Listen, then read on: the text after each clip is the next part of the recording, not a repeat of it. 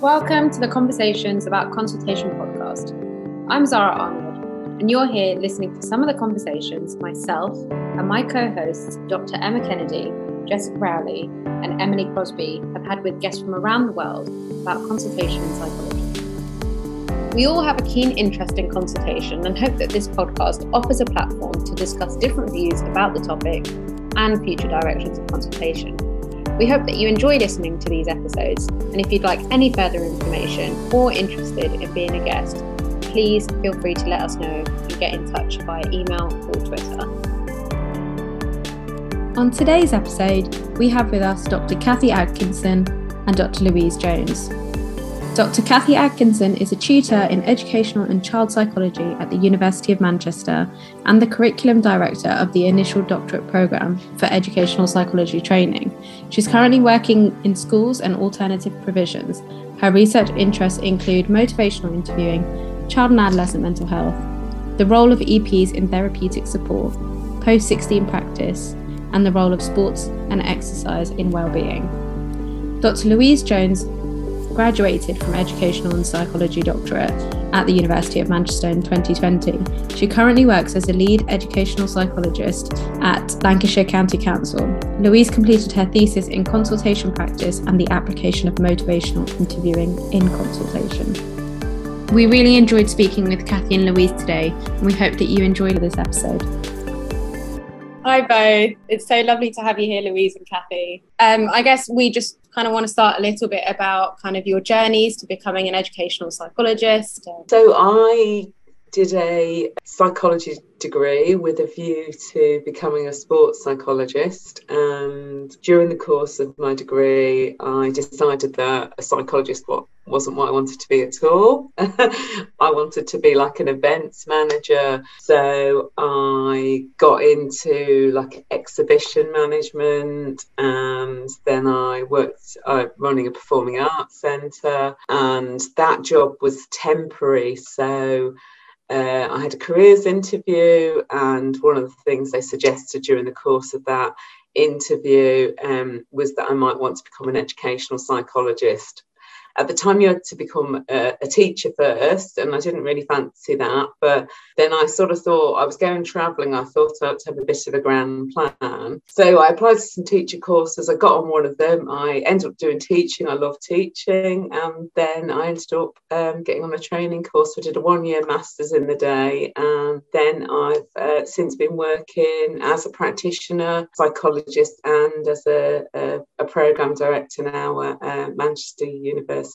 My journey was a little bit, I think, sort of straightforward in lots of ways. Like I didn't go around the houses in lots of different ways. I didn't know educational psychology existed at all when I got onto my undergrad. I went to a uni that was really classical and traditional and very experimental in its design, and applied psychology just wasn't something that we discussed at all. So I left uni, and I knew I needed to do something with my degree. The aim was never to kind of just do it for fun. It was always to do it as a career. So I thought, well, I'll be a clinical psychologist, because that's what everybody does when you do a psychology degree. And so I did loads of research experience, loads of kind of volunteering experience. I worked in psychiatric hospitals. I kind of did lots of stuff while I was at uni and then afterwards. And then I just kind of came back to my sleepy little town in sort of rural North Wales, and realised that there wasn't any jobs around there at all to do with psychology, so kind of had to go sideways. So I ended up working in a post-16 specialist college, which was amazing because you just got to see everything across all different sort of needs. And I did a lot of independent self-help skills with the students there. And then I think I went for an interview back up in Scotland for a research post, but it happened to be with Aberdeen Council, and they said to me, you didn't get the job because you didn't have quite enough clinical experience, but have you thought about applying to be an educational psychologist? We think you'd be really good at it. And I thought, oh gosh, what's that? Looked into it. I thought, this is a bit of me. So that was it. I was on the hone for educational psychology, did a few years as a teaching assistant, and then I got on the course. I was very lucky to get on at Manchester, and here I am now. Both your like kind of journeys are so diverse, and you've got like events management and like psychiatric hospitals, and they're such interesting areas within themselves. I guess, can you kind of tell us a little bit about your first experiences of consultation? Were they in your previous roles? Are they kind of being a consultant from your training? Were there any critical learning points from either being a consultant or a consultee? So I think when I trained, consultation was just kind of coming in, for want of a better word. So I think during the time I trained, Patsy Wagner published, I think she published some sort of smaller work before, but she published quite a kind of seminal paper in Educational Psychology in Practice in 2000, which I think I was very interested in, not only because of the kind of process, but also because I found the kind of underpinning psychology, I think it's symbolic interactionism, family systems and social constructionism. I found that how that informed the approach really interesting. And then when I worked as an EP kind of the following year, myself and a colleague were very interested because there wasn't a kind of coherent consultation model within that service. We were very interested in how Wagner's work might inform practice within our service, and I suppose enable us to have a more kind of consistent and coherent approach and challenge each other. And I think we were both really surprised by the level of resistance to that people were almost saying, you don't need to tell us how to do our jobs. We're perfectly capable of having conversations with people around problem solving. And it really didn't ever get off the ground. When we had conversations, people weren't really interested in taking that forward. So that was really disappointing. It felt like a missed opportunity. It also felt like a bit of a gap for me, because quite soon after I went to another service, which again didn't have a terribly coherent consultation philosophy. And then I think I went more into the kind of academic world, and I felt very much that the work I did after that, because I was on quite nominal contracts, I was perhaps working half a day a week, so I wasn't immersed in the service culture. I felt very much that I had to kind of find my own way with consultation and define in my own mind what I thought it was, and how I would do it. So that's been quite interesting. I suppose the other side to that is because my role involves supervising trainees and also observing trainees. What I've seen over the years is a lot of very different and diverse practice around consultation, depending on where the trainee has been working. So I've seen consultation that's been done really well, sort of process consultation, but I've also seen consultation which I think has suffered as a result of being overprescribed to the point where the documentation is taken away. I suppose what I think the spirit of consultation is all about, really, the approach has got in the way of the endeavour, I think would be the best way of describing it. Yeah, I think that's really interesting, because I've obviously not had as much experience at all, but I was kind of fresh into the educational psychology EP world, in the sense that I'd never worked with educational psychologists beforehand. So when I was on the training course, that was my first experience. So everything that I saw was new. It was like the new offer to me.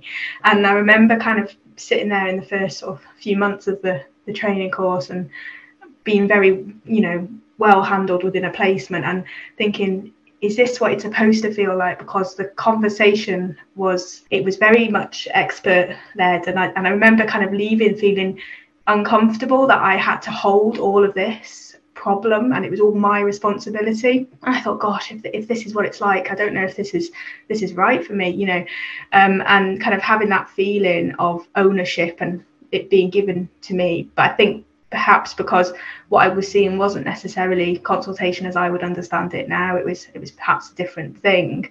But I remember that being quite intense. And then a similar kind of experience later on within my first year on a placement as well, where I'd done some assessment and I was told that I was going to do a consultation afterwards. And I sort of put consultations in these inverted commas because it wasn't consultation, but it was quite an emotive experience, and it made me very upset afterwards. And I had a little cry, and I remember thinking, gosh, why am I really upset about this? And it was because the conversation was essentially me saying one thing to a parent and it being very upsetting for them, which sometimes these things can be, but being posed that might be consultation was really confusing, because I thought, gosh, I don't think it's supposed to be like this. And so when I took on my thesis project with Kathy, it kind of was very open, and she kind of guided me really quite a lot with it. And then at the same sort of time as the thesis developing, I started in my new service, and that service has a consultation model of service delivery, and it's kind of the core offer. And so that both those things together allowed me to kind of really get a better understanding of what that was, and kind of get more comfortable with that feeling, and not kind of leave situations like I'm carrying a heavy load from somebody else, or that I'm positioned as the expert necessarily at all times in a way that maybe isn't helpful. And kind of throughout that the conversations in that thesis supervision and discussion and things, we kind of learn and develop more. And I think the whole trainee process for me was quite, I'd say, sort of revelationary, in the sense that you learn a lot about yourself, and therefore you learn a lot about your practice and the way that you want to be, and the kind of person or practitioner you want to be. And for me, the spirit of consultation, as Kathy kind of mentioned just then, aligned really nicely with the spirit of MI, motivational interviewing. And so those things kind of really moved together, and I thought that fits with me, and that is much more comfortable. It's a much more comfortable place to be. I was just thinking, Zara, when Kathy and Louise were talking about how much of what they were describing about the degree of difference between services, I'm also thinking even within a service, and kind of how passionate people can be, if that resonates with your own kind of recent experience and your current experience as a trainee. Yeah, I mean, I definitely feel like as a trainee, I've obviously been in 2 services already, and I can see the difference between how different practitioners practice consultation, or what consultation means to them, but also my own difference in a bit of what Louise said in terms of how it fits with me, and kind of that whole self-enroll and how I practice consultation. And it made me think a little bit about what Kathy said in terms of, there's so many different and diverse consultation practices. I don't know, I guess it feels very individualistic in a way to me. Which is a really interesting for a evidence-based or evidence-informed profession, who are keen on, research and evaluation and frameworks, this sort of duality of wanting to have that, and at the same time wanting a very individual and very much my way of enacting something, and how we, I don't think it's necessarily an either or, but to hold that kind of tension in mind is I think a really key part both of training but also of practice. So you've recently published a paper, Framework for Developing Educational Psychologist Consultation Practice, and it was in Educational Psychology Research and Practice recently. In terms of what drove your interest around a framework? So, I mean, Kathy might be able to give a little bit more of the kind of historical back sort of idea of this from where she came when she kind of proposed the thesis idea, but I think it developed really from this idea that exactly what you just said. We're an evidence-based profession, but we don't necessarily always have lots of evidence for what we're doing, and we want to hold individualism as well, and kind of how do we combine that? And it's kind of left this sort of gap in understanding, or shared understanding, of consultation and consultation practice. And the framework kind of developed organically from that kind of question of what is happening in educational psychology with regards to consultation practice, what's effective in consultation practice, and how do we make it so that there's an equality of offer almost in some ways. So if you're going to go for a consultation, you're going to have a consultation in one place, are you going to be getting the same kind of quality components in a different place? And so that's a really tricky thing to do, because we didn't want to be like, you have to do X, Y, and Z, because nobody likes that, and especially not EPs. And so it was kind of exploring that really, and looking at the research to work out what's happening now, and therefore what can we put in place to kind of develop and scaffold that shared understanding of a consultation. And then a framework kind of aimed to kind of potentially support that understanding as a whole profession. You might want to add on to that, Kathy. Yeah, I mean, the the background to the research and how it emerged is actually quite interesting. So what the original kind of impetus was that I think it was 2012, Gil Strait and colleagues in the States proposed, they looked at MI, how it was being applied within schools. And essentially what they said is there's two types of MI. There's consultative MI, which is basically where MI is used by practitioners to have conversations with adults, whether that be parents or staff or adults supporting the child, and student-focused MI, which is the use of MI directly in work with students. And we did some research in 2016 with Laura Snape, who's Louise's colleague now, and who's kind of been involved in some of the commissioning around work with MI.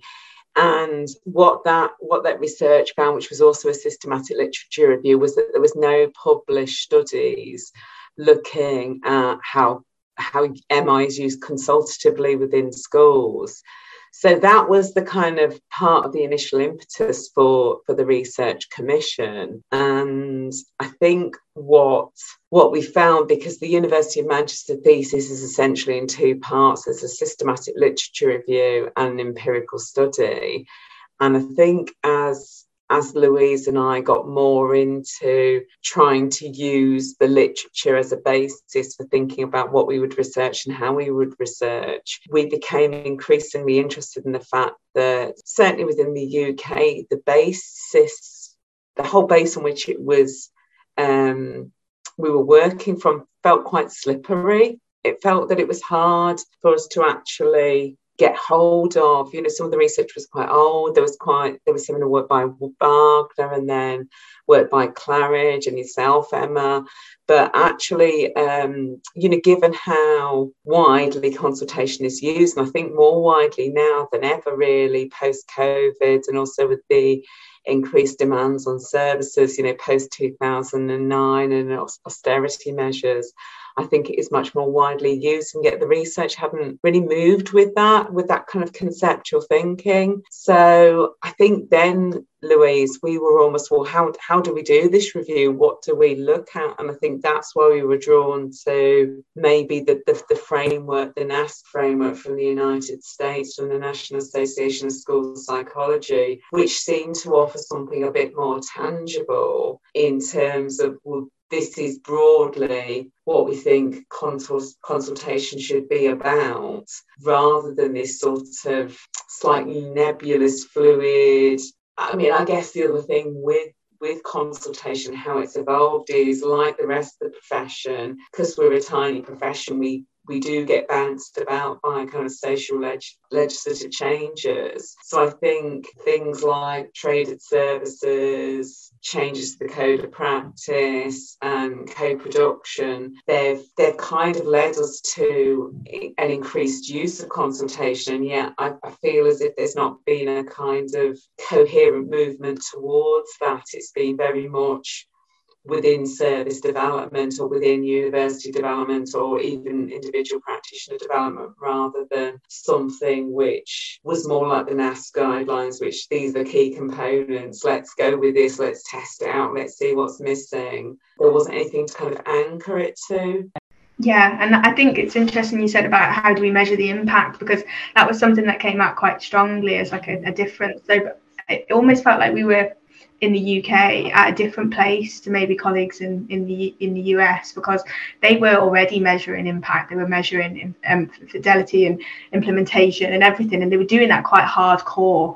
And I wondered, I mean, I don't know, but I wondered whether it's because they decided on what it was and they kind of just moved on to the next step. Whereas it feels like we're still very much having this conversation, and we're just engaged in it in such a complex way that we can't come to any kind of solution, as it were, which has meant that how do we measure impact if we don't even know what we're measuring the impact of, because we can't as a collective decide or say or kind of say, well, this is what consultation is. And yes, there are definitions, and the aim of the paper was never to provide a definition. It was more to kind of look at the key components, because a definition doesn't cover all the components. And the NASP guidelines were something they said, well, reasonably, I can reasonably look at them and think, yeah, they seem like they should be decent components of consultation, and in lieu of having anything else really to work off, that was what we went with really, and kind of looked at that. And we were very shocked, because I remember saying to Kathy, oh gosh, I'm going to be here forever, there's going to be so many papers, and there really wasn't that many papers at all. And obviously the papers weren't written for my thesis, so they weren't all perfect for the aim of the study, but it was very surprising to find that there wasn't as much out there as that you would expect, given this whole concept that we kind of anchor our whole profession on sometimes in some ways. Yeah. So you mentioned the NASP guidance for practice and these 6 key areas. So that was around consultation as problem solving, the need for effective communication for diverse audiences, collaboration across all levels, facilitating communication, collaboration, and then the application of psychological and educational principles. So when you kind of took those 6, I think there are altogether areas, and you looked at the research that was available, tell us a bit more about what you found out about current consultation practice and how what we're currently doing fits or doesn't fit with those 6 areas. Yeah, so I mean, it's been some time since I wrote the paper, so forgive me if I'm not completely fluent. It was one of those, but it's kind of the key concept was that we're quite good at collaboration as a profession, and I think like we were pleased to find that really. There's kind of a caveat within the collaboration sort of point though, which I'll discuss. So as a whole, we collaborative practice was key cornerstone for everything we did, and that was something that came out in most of the papers. The difficulty with kind of systems and system impact, so paperwork, statutory pressures, the fact that we often can't go back and do multiple reviews as part of a plan do review cycle, and that being quite limiting to the effectiveness or the kind of perceived effectiveness, I suppose, of a consultation, and even the feel that it kind of leaves you with after you've gone through that system. You kind of have a one shot, and that's your lot, as it was. There's kind of that issue really as well, and I think probably that's enhanced since we've written the paper, because I mean certainly I feel that things are busier than ever, aren't they? You know, statutory requests are through the roof and so on. This idea that generally we know that we maybe shouldn't position ourselves as an expert, because that goes against collaboration as a concept, but that there are frequently times where that's something we're forced into or kind of hemmed into by service users, schools and so on, because they want an answer, they're at a crisis point, and that kind of links with our difficulty working preventatively sometimes, and the fact that consultation may be offered as something that's kind of a reactive approach in that way. And I think there's a really good point about the fact that for me the big shocking thing was that there's a application of psychological and educational principles is one of the criterion that we used as part of the NASP framework, and for me the big shocking thing was that wasn't widely used at all. So there's which is amazing, isn't it, really, because we're psychologists, and for me, like, you should be sharing your psychological knowledge at all times in order to try and kind of upskill and support schools and service users, and then they can go on and use that with other children and young people beyond the consultation. So the consultation is with one child, but ultimately it's with many children. It's an indirect form of assessment and help and problem solving, and so the lack of that was really, really telling. And I thought there was limited conversation about the fact that what you were doing explicitly, this is what educational or psychological theory I'm discussing, and I'm going to share that with you, and this is where my formulation is happening, and this is my hypothesis, and shall we explore that bit together?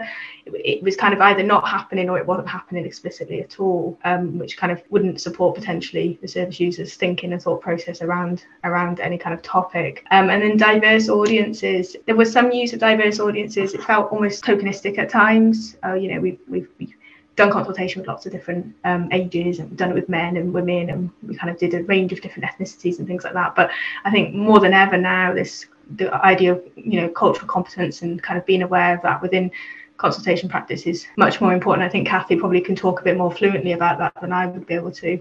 And then problem solving. We all know that consultation is for problem solving, and we need to be problem solving, and that kind of really was very strong in that way. How that comes about was different. Some papers were potentially more able to do that in a way that wasn't taking that expert stance, so kind of using much more kind of collaborative approaches, potentially like those in line with the motivational interviewing approach, reflective listening approaches, deep listening, all that kind of thing. Others potentially, what's the problem? Let's solve it. How do we get from A to B in a way that's really helpful? So there was that, but I'm going to come back to the collaboration point because I kind of said there's a caveat in that. So we found that collaboration across all levels of involvement, that happened quite a lot. So we did that and we were quite good at it. We noted that collaboration was important. We'd say to schools and service users, we need to be collaborative. This is a process. This is what it looks like. You know, kind of that spiel that goes on at the beginning. But actually, the scoring in other components where collaboration was key. So collaboration promoting change, collaboration among diverse audiences was not necessarily scored as highly. And one of the explanations in the paper you'll see is about this concept that we hold different theories. So we hold a theory that we use, our theory in use, and that's what we actually are doing. That's our behaviour. And then there's our espoused theory, is what we intend to do. It's all good intention. So I intend to be fully collaborative here, but my actions maybe don't match that. And so it's about being mindful and aware of that, and kind of making steps towards change, towards true collaboration rather than tokenistic collaboration, really. Yeah, I don't know if I've got very much to add, really. Yeah, I think that notion of kind of cultural competence and where that sits is, because in a sense, within the framework, the NAS framework, that notion of diverse audiences is really quite vague, I think. It could be anybody. It could be diversity in terms of different professionals, diversity in terms of people from working across different contexts. It could be, demographic characteristics, individual characteristics. So, but yeah, obviously post, 2020 and the Black Lives Matter movement, and there's been a lot of energy, I think, within the EP profession to look again at cultural competence. I think it's been sort of anti-racist practice in particular has been an area that's been, I think, very overlooked. There's obviously the 2006 DCP document where I didn't really think kind of there hasn't been much energy or much action arising from that. It was very much, you can almost go back and think, well, this is all relevant, but where's it being operationalised? So I think that's definitely another dimension that we need to consider. And I suppose, we're thinking about things like motivational interviewing and thinking about things like, I mean, this doesn't necessarily apply just to anti-racist practice, but to working with people that are perhaps like disempowered, that notion of things like power imbalance and client autonomy and accepting that the consultee rather than the consultant is responsible for finding their own solutions.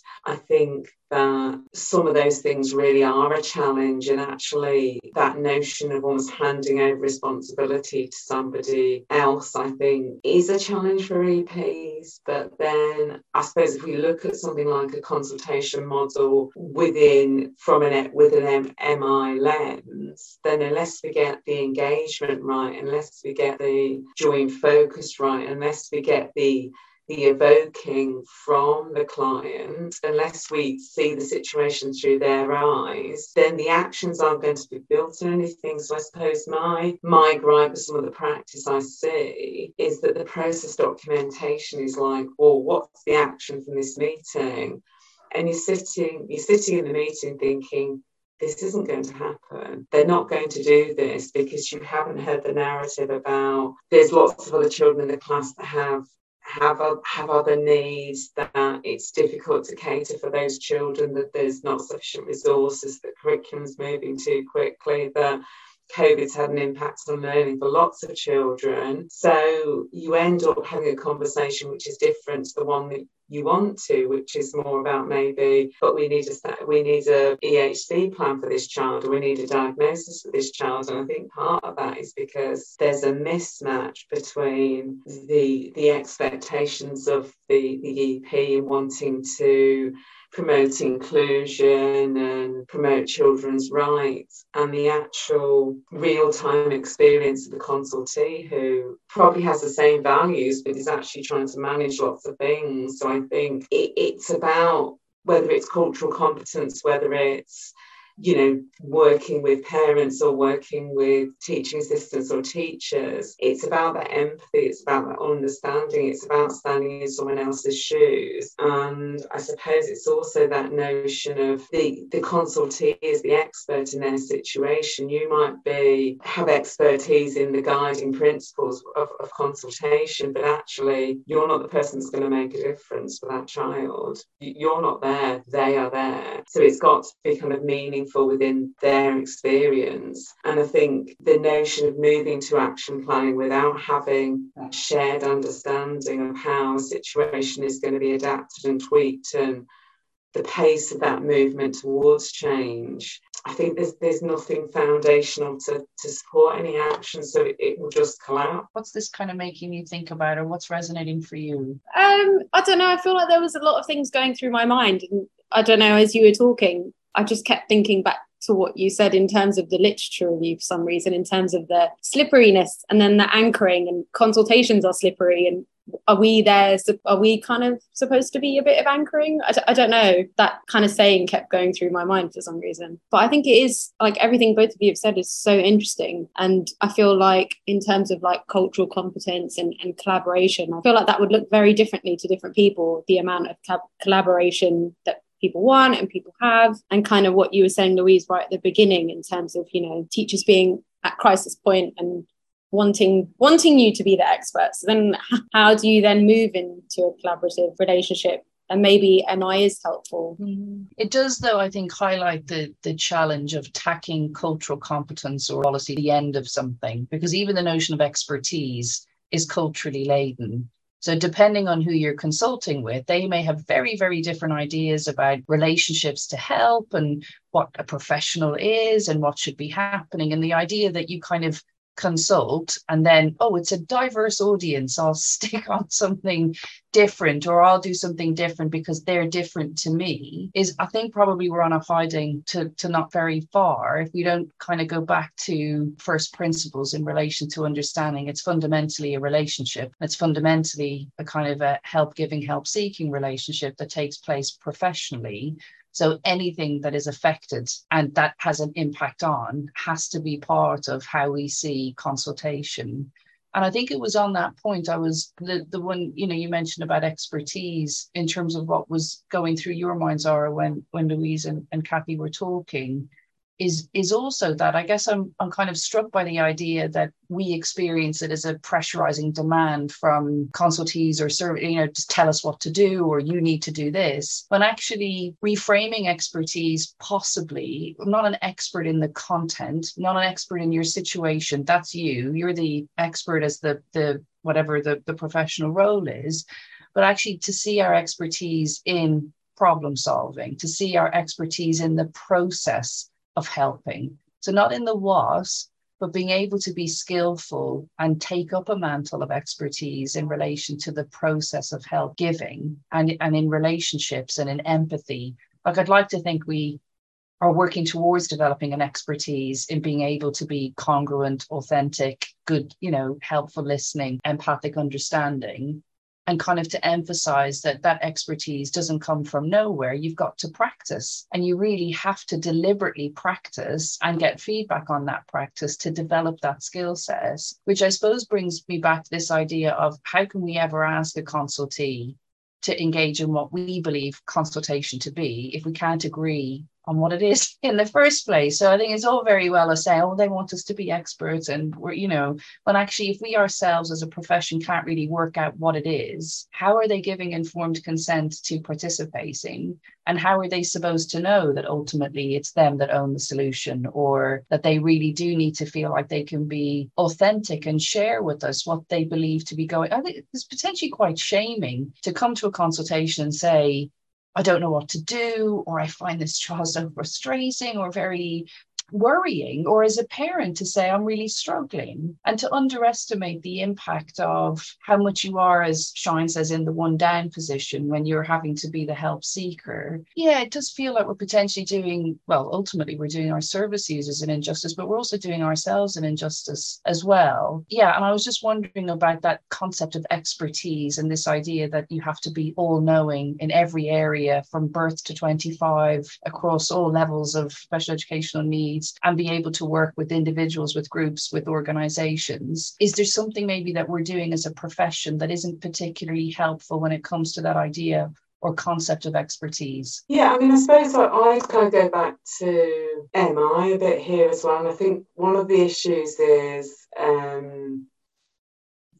whose agenda. So the problem holder has requested a consultation, but then we've gone in with our agenda, whether that be a service document or an approach we use. And I think obviously this pressure isn't there to deliver outcomes, to make a change. And I think for some people they're not ready for that change. So there's this notion of motivation to change, readiness to change, I think isn't necessarily a feature of consultative practice. So I suppose I've tried to do things quite differently within my own consultative practice. I've tried to, I still have a little prompt sheet so that I can remember to ask about hearing and vision, but aside from that, I'll try to ask open questions, and then I'll try not to ask questions, essentially. I'll try just to use reflections to keep the consultee talking. And I'll try to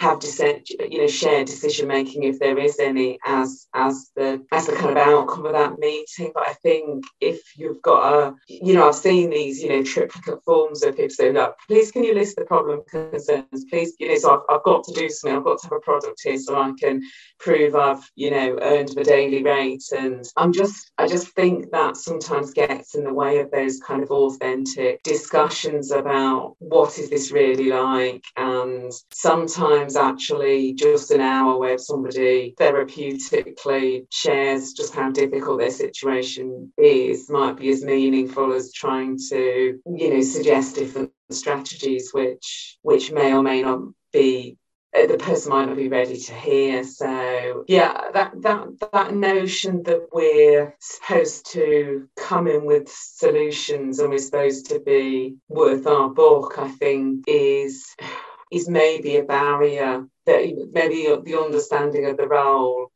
is a real barrier to effective consultation practice. And I suppose, Emma, that goes right back to, until we've got a shared understanding with the people we work with about what consultation is, that's always going to be an issue, because somebody's going to expect a consultation report, somebody's going to expect a consultation summary. And I think that almost it's getting in the way of that authentic practice, which is really about starting from where the consultee is at and trying to look for the next steps. It's not trying to say, right, we need a precision teaching intervention. It's trying to say, well, in your situation, I hear that that's going to be difficult. I hear that there's lots of pressures, but what would make everybody feel better about this situation? And I think it's got to be realistic and achievable. It's got to be something the person thinks they can do. And this kind of donation of ideas, and you can see the consultees get worn down by it, because they've already said no to 3 things, and they said, I'll just do precision teaching, rather than actually, or they don't even know what you're really getting on about this, so they'll do it anyway. And I just think that, to have like some small, it's, I suppose the impetus for change is, or even understanding why change can't occur. So even understanding that now isn't the right time.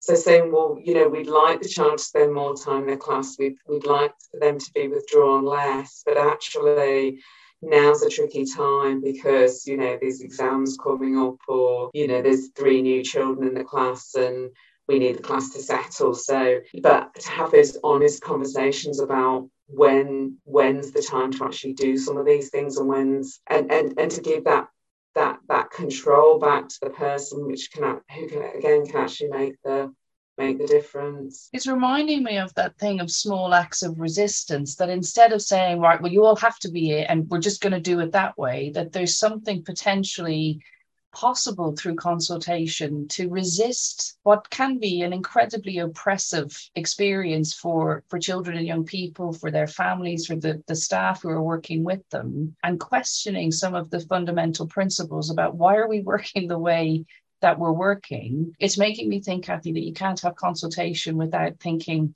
about the system within which it's operating and those kind of first principles about what's there, which is, really helpful about being able to link up those two things together. Just one final question I think we had about the paper specifically, and we will make sure that we link the reference so that if people are interested in this great paper, I absolutely recommend reading it. At the back of the paper, you've developed a kind of a consultation framework. Could you just a little bit more for people who may be listening about the framework and how or could you envisage it being used? What kinds of things people could take away and apply to their own practice? Yeah, so the framework at the back is like a circular diagram, just so that you know if you do look at the paper what you're looking for.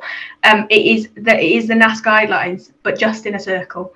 So I've not added anything useful in that sense. I've just made it in a way that's kind of accessible, something that I imagined. So when I was a trainee, I thought, what would I find really helpful at this moment in time, and even as a newly qualified? Well, it would be helpful to just have something and to take it and to pick it up and go. And so I wanted to put it all there in one place that's less kind of offensive than a list of text. So that's the kind of where it's come from, really, in that sense. Importantly, though, it links to the table 3 within the paper, which is reflection points. When I was thinking, and when Kathy and I were thinking about this kind of framework, yes, we've got this framework, we've got these points, they seem on the surface, they don't really need deep operationalization to understand them, they kind of seem obvious, but then fine, you go away, you think, okay, in my consultation I'm going to focus on maybe doing 2 or 3 of these things, and I'm going to really make sure that I kind of cover them and be comprehensive in them, but then so what? So you've done that, you've done your consultation, you kind of put into practice some of the points, and then you want to have a conversation afterwards, don't you, about what went well, what maybe didn't go so well, what might I want to do next time, is there an area I want to focus on? And so the table kind of has got a whole bunch of just suggested reflection points, and in my head I was imagining this to be used within a supervision kind of concept, and in either you can go away yourself as an individual and reflect on that, but if you could do it with somebody else, they didn't necessarily need to be a senior supervisor, just even a peer supervisor, just to think, oh well, I did this and I thought that went really well, and actually I'm going to take that next time and keep that, but maybe actually next time I might want to do this, and how might I word that, might I think about that, if I'd have done this, would it have gone this way, all those kinds of questions, really. And so for me, those things kind of go hand in hand as kind of practical tools to just go away and have a try. And they're by no means kind of comprehensive in the sense that I say that this is the truth and you should do that and that's it. It's merely a suggestion of what you might like to do and how you might like to kind of scaffold and cement and anchor your consultative practice to key points, because it may be that you find after a few sessions that you can keep doing all of them, but you're really not getting that application of psychological and educational principles, and actually maybe that's something that would be really helpful, and so you could kind of focus on that within your kind of supervision experience, really. So kind of that's how I imagined it to be used, and that's kind of where it came from, really. Yeah, I think I had a look at the reflective questions and I thought they were really helpful, because actually it reminded me of something we were talking about right at the beginning of the episode, was it kind of allows for that individuality. Like you said, it's not giving you a set, you have to do this and that. It kind of just like, okay, well, how could I do this better? So it gives you a bit of a framework to bear your individuality back to, if that makes sense. It's not kind of pigeonholing you, if that makes sense, which I quite like.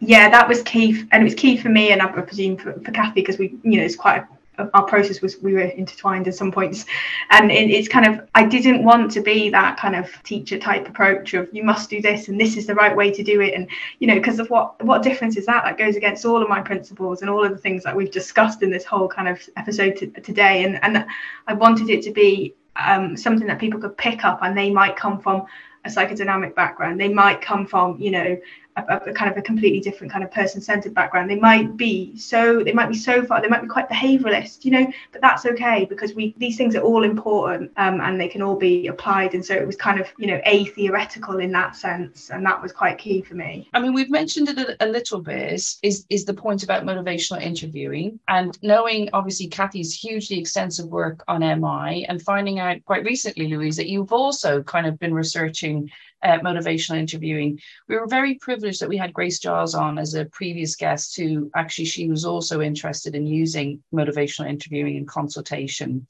And we were just, if there was anything else you wanted to add about, for people who may be less familiar with MI, but really interested in consultation, what kinds of things, in addition to what you've already described, might MI offer, or why would it be a good thing to signal people towards if they were keen to find out more? Yeah, so for people that aren't familiar at all with motivational interviewing, kind of very potted history, it's got its roots in essentially the treatment of addictions and adherence to kind of medical schedules. So the originator was William Miller, and he was a clinical psychologist working in the field of addictions, wanting to apply person-centered principles within what was essentially a very behaviourist model of change. And what he was finding was that he was being asked to work with people who had reasons for maintaining a behaviour and reasons not to change. So he was very interested in this idea that, you know, people needed to be supported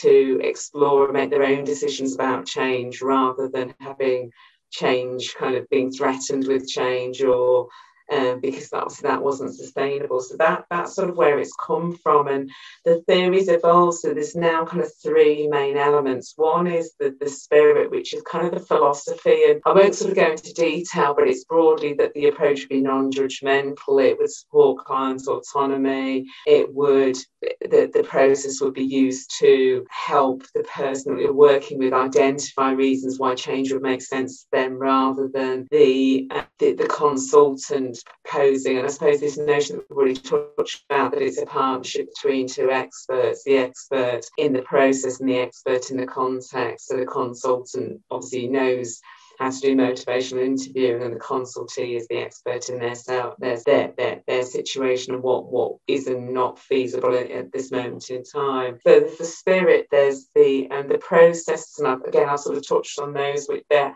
hierarchical. So you talk about engaging, focusing, evoking, and then planning. So you've got to go through all the stages till you actually look at action planning. And the other I suppose that the thing, if people are just starting out with motivational interviewing, I think probably the most useful skill that would be the most useful aspect to use within consultation would be the skills. The skills are defined by the acronym OARS, and that simply stands for open-ended questions, affirmations, reflections, and summaries. And it's essentially using those four skills as a way of inner communication style. So rather than asking lots of closed questions, for example, rather than following your own agenda, the idea is that you would use affirmations to elicit client consultee strengths and attributes and values, and you would use reflections so that the person feels heard, so they can reflect on their own situation, and you would use sort of summaries to kind of pull that information together. So it involves talking very little, really, and a lot of active listening. And I think one of the things for me that I've ended up doing recently within my practice work is a lot of phone consultations. And I think phone consultations with MI are a really good place to start, because you can have notes jotted down. You've got a little bit more thinking time. Somehow there's less to manage with a phone consultation. So I think, if I was sort of talking to somebody that didn't know anything about MI, I would say start with the skills, start with trying to ask more open-ended questions, look at your questioning, look at how you can give affirmations without it feeling, evidence-based. So, I hear from what you're saying that absolutely everything you're talking about suggests that you want the very best for your child, and the steps you've already taken suggest what a, determined you are in terms of moving forward. And then just the reflections. And as I say, I mean, if you go into MI theory, it can become very complicated, but I think it's just listening to what the person says and trying to make sense of it and feeding that back to them. And if you get it a bit wrong, they'll correct you. So don't be frightened of it. But yeah, as I say, I mean, I set out to do consultation using a schedule, and I don't do that now. I really just do oars and try and maybe do 2 or 3 summaries and maybe ask one open-ended question at the beginning and then another one if the conversation gets a bit stuck. But really, I don't need to. I can just use reflections to keep that conversation going and to know, for the person to know that they've been heard, so they can kind of. And I suppose the other thing for me, I work in a school, so in a sense, I'm not as pressured to kind of get an outcome within the course of that consultation. But I suppose, change happens at the pace of the consultee, and sometimes people feel they haven't done enough, but actually, if we understand change processes, we can only take people to the next stage. If they're not even thinking about a change, we're not going to see a change. We're not going to have a conversation and suddenly they've changed things. Then the conversation might be that there's a couple of things that they might just want to go away and think why that might be something they want to consider. So, where people are at, knowing where people are at in terms of readiness for change is quite important, I think, as a lens for consultation. That's such a good point, the point around change. I also think, though, the focus on OARS, particularly about not asking a question every single time, is the antidote to what can feel almost like an interrogation. And I don't think it's intended, but I think the impact on a consultee is as if they're in one of those police dramas with the light shining in their face and kind of a barrage of questions coming from a very good place about wanting to try and understand, but ending up feeling that it's almost like an interview as opposed to a dialogue or a communication between two people. And to try and, again, that deliberate practice around focusing on how many questions am I asking here? How many times have I affirmed? Have I reflected? And does everything have to be a question? Yeah, it's just such a valuable thing to kind of emphasize to both trainees who are learning consultation, but absolutely, I would say, for people who've been practicing for some time. Yeah, and I think it's fine to kind of have it's fine to kind of go through a questionnaire and write things in, but let's not call that consultation, let's call that information gathering, and let's be clear about why that might not work in terms of moving people forward. That might work for an assessment purpose, but the two things are quite different. If we think that's consultation, we're going to get very frustrated by our own consultation practices. That's where the documentation is leading us to. Yeah, I agree. I think sometimes the way the paperwork is kind of laid out with the different sections can feel like we do have to have like a answer or a solution kind of mapped out for us. Touched on supervision already today a little bit, but I guess when thinking about it, what are some of the key takeaways that you would like supervisees and supervisors to take away from your work? And is there anything you would particularly want to emphasize about supervision and consultation? This one, I think, so other than what I've already spoken about with regards to the kind of the use of the framework and the way that you might use that, I think I might ask Kathy on this one, because this is something that's I'm quite interested in as well, because I'm going to be starting my supervisory journey soon. So I'm excited for that. And so, I'm going to hand that to you, Kathy, if that's okay. Well, I suppose for me, kind of, because I've already talked about MI within the context of consultation, I could probably always also talk about MI within the context of supervision. But again, I think it's that the process, the actual, I've never really thought about this before, but I actually think consultation and supervision are probably very, very similar philosophically, in that what you're trying to support. I mean, I suppose there is a kind of, aside from the kind of line management agenda, which is, how many scores have you got and are you delivering your time? I'm not really going to, I'll ignore that sort of part about the kind of administrative supervision and talk about the kind of clinical supervision. But in terms of the clinical supervision, I think, the principles are the same. It's about the supervisee's journey and their autonomous development, and I think you are there as a supervisor to come alongside them on that journey, really, and to not necessarily be the provider of all knowledge. I mean, that might be helpful, and it might be that I mean, it's quite interesting. I'm supervising somebody at the moment, and we've kind of discussed different models, and actually what we've fallen into is more of a kind of, this is a bit like one I did, where it is a bit more information providing, but we've sort of contracted that, and that seems to be the most useful thing for that person. But I think that it is very much about that. Yeah, it's supervisee's time, not your time as a supervisor, aside from, as I say, the administrative demands. So, I mean, yeah, it will be interesting, I think, to look at almost supervisory models and to see what features of those in terms of things like problem solving and guidance. And I mean, there's a notion, isn't there, within supervision of this safe space, and I wonder if it's anything we've ever actually applied to consultation. I wonder if consultees feel that consultation is a safe space for them, and my guess will be that it's not. But if it's not a safe space, and there's not trust, and they think there's somebody that's, we're going to tell them off, we're going to tell them they're not doing their job properly as a parent, or there's going to be a judgment. I wonder if actually, because we get so little time, don't we? We get so little time with, for example, a parent. We might get one meeting, and we'd like to think that meeting would have some sort of positive impact for the child, the young person, the family. I mean, that's a big ask in itself. I think we've got to be sort of fairly humble about what the difference we can make. But if we can have a conversation that perhaps changes the direction or changes self-perception, or offers hope, then that's a big shot, really. That's a big opportunity for us. So it's important that we do get it right. It's important that we do kind of create the same sort of situation that we would create for a supervisor. So yeah, I don't know. I mean, as I say, it's never occurred to me before that there might be similarities between the two. I mean, I guess there's differences too, but I wonder what we could maybe learn from supervisors. And I guess the other thing is, some of the consultations we're having perhaps are more things like, work with, ELSAs. There's almost that, where does supervision end and consultation start? So I wonder if that's something that perhaps we could use, maybe, Louise, to revisit the framework to strengthen the model. I mean, it's interesting, actually.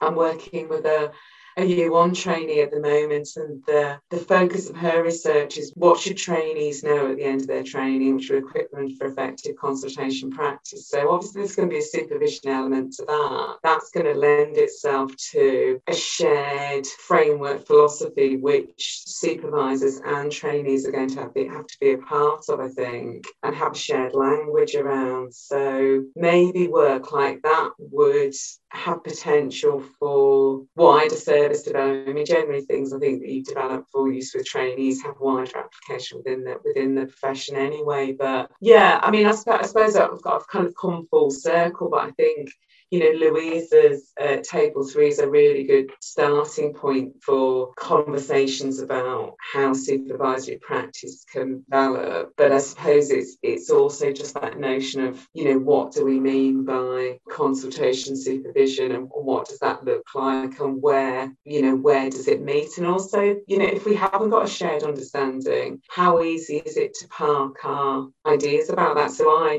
might say, well, I do MI consultation. What about somebody that wants to do, I don't know, group process consultation, and I'm not an expert in that? So how do we reconcile maybe our conceptual differences, so that I'm not constantly saying, well, this would be much better if you used yours? So I think there's definitely work to be done, I think, to think about how we can better supervise, but maybe the starting point for all of that is just more open conversations about what it means, and not having to kind of lock ourselves away and be defensive about our own consultation practice, to actually share expertise. And I'm drawn right back to that notion of a service day where it wasn't safe to say, well, I do this and I do this, and how does this link to Bath? I mean, if that may not be the situation anymore, let's hope it's not. But if people are still feeling defensive about what they do and unable to pass that on in terms of, because I think one of the trainees said that on a session and said, well,